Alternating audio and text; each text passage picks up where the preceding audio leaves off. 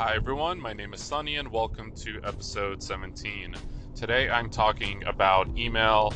First, I have a call in from Leon Hitchens. He responded to my previous episode. I was talking about blogging and giving some benefits to having a blog for your business. And I kind of glossed over mentioning newsletters, how I also think it's important to have a newsletter. And Leon thinks it should be a top priority to having a newsletter for your business because it's just such a great way to distribute content. So take a listen and then we'll talk about email.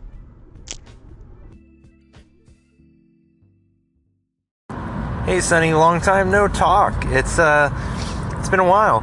So I wanted to call in and talk about your content, your blogging, your newsletter, your sort of article about content marketing.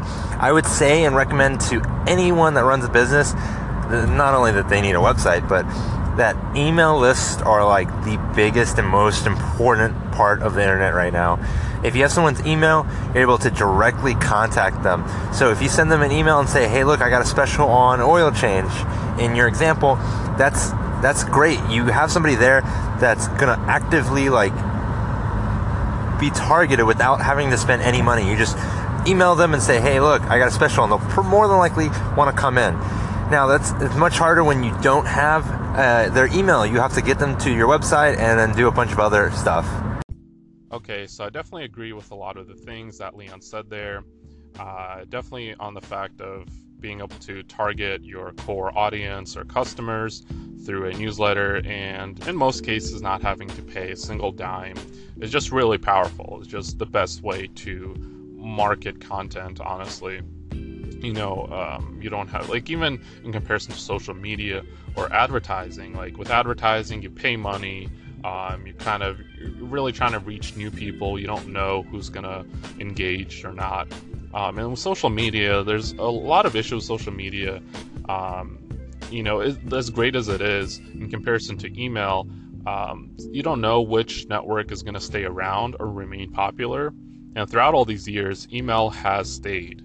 Of course, there's always bad connotations with it. You would think that younger folks are not really on email as much, that we would have a hard time reaching them. But honestly, the statistics are there, and newsletters are very popular.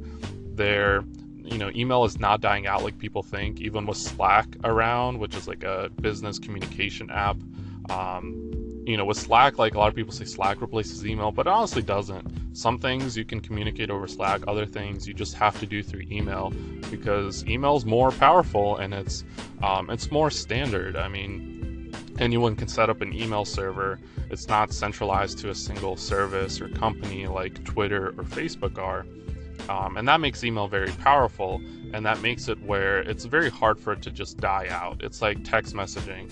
Yes, chatting apps can become popular, but as far as standards go, WhatsApp is not going to be around in a year or two. Maybe it will, I don't know, but it's run by Facebook, and you don't know if it's going to stay around. They might kill it, and then boom, it's gone.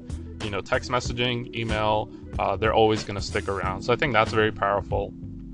And with social media, the main other thing in comparison to newsletters, you build up an email list, and in comparison, you build up, a following on Twitter or Snapchat or Instagram, whatever. And like I said, with, let's say Snapchat is not as popular anymore, less of people are on there consuming your content. Well, all of a sudden, you just lost that huge following you had on Snapchat. All that work and effort you put into that, it's pretty much gone. With email, since that there's a good chance it's going to stick around, there's always people that are going to be on email. They can easily consume your content, and it just adds a safety or some security to it, where that your audience is still going to be there.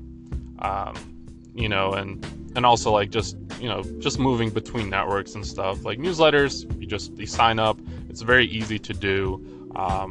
It's a lot of people use certain marketing strategies to say oh, we're not going to spam you. We're not going to send you, a bunch of emails.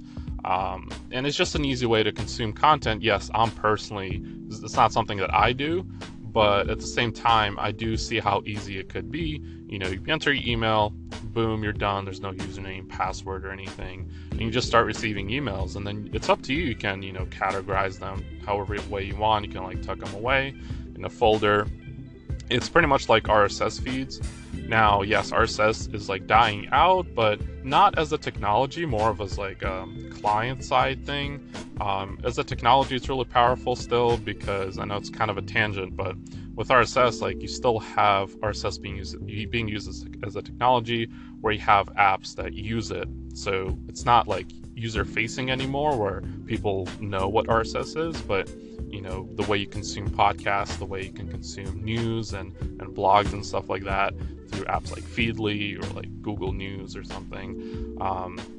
RSS is used there. So I think just having your marketing and content strategy based around these standard technologies is really important, because that they're not going to die out of nowhere. And then one popular service, we're kind of going to end it here. One popular service you can use for newsletters is MailChimp. It's one of the most popular ones, probably not the most cost effective, but that it's going to work, and they offer you a lot of options. And it's not a sponsor, it's just what I've personally used. So not a full episode about newsletters or email, but hopefully you enjoyed, and follow me on Twitter, SunnySingIO. I'll catch you guys on the next episode. Bye.